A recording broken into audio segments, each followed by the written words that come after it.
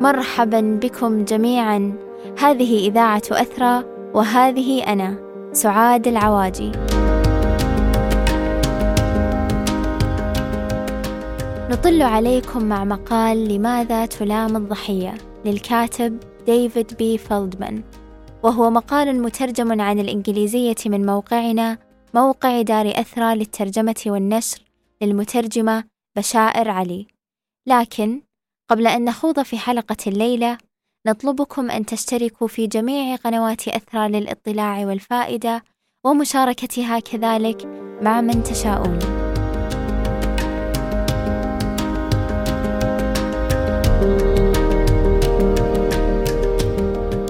ديفيد بي فيلدمان هو أستاذ مشارك في علم النفس في جامعة سانتا كلارا، ويتحدث هذا المقال عن مشكلة لومنا الدائم للضحية في حال مر على أسماعنا خبر جريمة، متناسين توجيه أصابعنا نحو مرتكبها وفاعلها.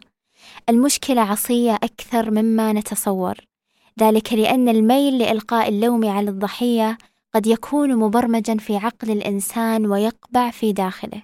ولومنا لا يعني بالضرورة توجيه أصابع الاتهام إلى الضحايا في حدوث ما أصابهم، وإنما قد يكون اللوم ببساطة أنه كان بإمكانهم أن يكونوا أكثر حذراً.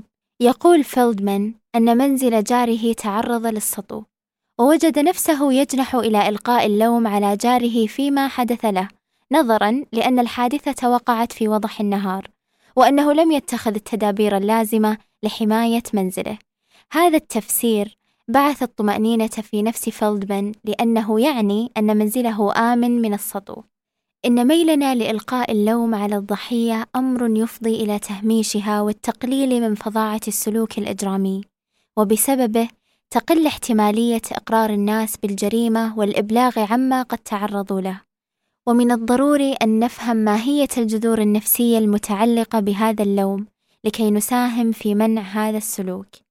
يعتقد أخصائيو علم النفس بأن إلقاء اللوم على الضحية قد يعزى بالتحديد إلى حاجتنا العميقة للإيمان بأن العالم مكان يعم فيه العدل والصلاح، على أن نشرات الأخبار الحصرية لليوم تكشف عن عدد من حوادث تبادل إطلاق النار والحروب، ناهيكم عن السرقات والحوادث والجرائم الفردية. فإذا كنا بالفعل كائنات منطقية سنشعر بالذعر الشديد، وإن لم تشعر بالذعر فلتسأل نفسك عن السبب. ومن المحتمل أن تكون إجابتك شيئا شبيها بي، لأنني لن أتعرض لأمر كهذا. ولكن لماذا لن يحدث لك؟ ما الأمر الذي يجعل منك غير معرض لذات الأحداث التي قد يتعرض لها بقية الناس؟ وفقا لروني جنوف بولمان، أخصائية علم النفس بجامعة ماساتشوستس، تقول إن إيماننا بحصانتنا الشخصية هو بسبب تلك النظرة الإيجابية لدينا عن العالم. ففي العقل الباطن يعتقد معظمنا أن العالم في أساسه مكان يعمه الصلاح، وأن الخير يحدث للأخيار، وأننا لحسن الحظ من الأخيار. ومعنى ذلك أننا نؤمن بأن العالم عموما مكان يشيع فيه العدل والإنصاف. تشرب معظمنا تلك المعتقدات في مرحلة الطفولة، ولم نتخلى عنها حتى مع تقدمنا في العمر. وفي العقل الواعي كلنا على علم أن الأشياء السيئة تحدث للصالحين كذلك. ولكن بالرغم من إدراكنا السطحي لهذا الأمر، لا يزال معظمنا في أعماق عقله الباطن يتمسك بحبال الإيمان بأن العالم في أساسه يتسم بالصلاح. ولهذا السبب تسود لدينا عبارات مثل لقد حصدت ما زرعت.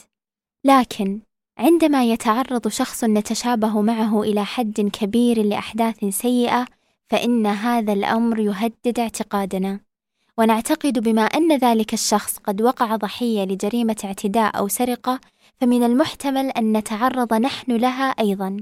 لذا ولكي نبث روح الطمأنينة في نفوسنا من مدعاة قلق ما أدركناه، ونحافظ على نظرتنا الوردية للعالم، فإننا نفصل أنفسنا نفسيا عن الضحية، ونتساءل ما إذا كان ذلك الشخص قد اقترف شيئا ما جعل المصيبة تنساق إلى عتبة بابه. ميلنا نحو إلقاء اللوم على الضحية يتعلق بدرجة كبيرة بحماية الذات، فهو يتيح لنا الحفاظ على منظورنا الوردي للعالم وبأنه لن يصيبنا شر القدر، ونغفل عن حقيقة أن الجناه هم من ينبغي إلقاء اللوم عليهم لارتكابهم أشكال الجريمة والعنف وليس الضحايا. وهنا السؤال: هل للوم ترياق؟ وما هي الطريقة التي من الممكن أن تجعلنا أكثر عقلانية لإنصاف الضحايا؟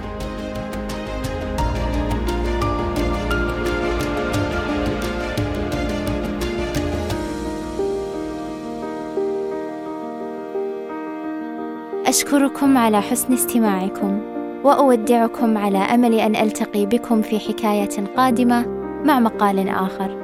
ولا يفوتني أن أخبركم بأنه بإمكانكم قراءة جميع مقالاتنا المترجمة على موقع أثرى الرسمي، وكذلك الحصول على جميع إصداراتنا المترجمة من متجر أثرى للكتب.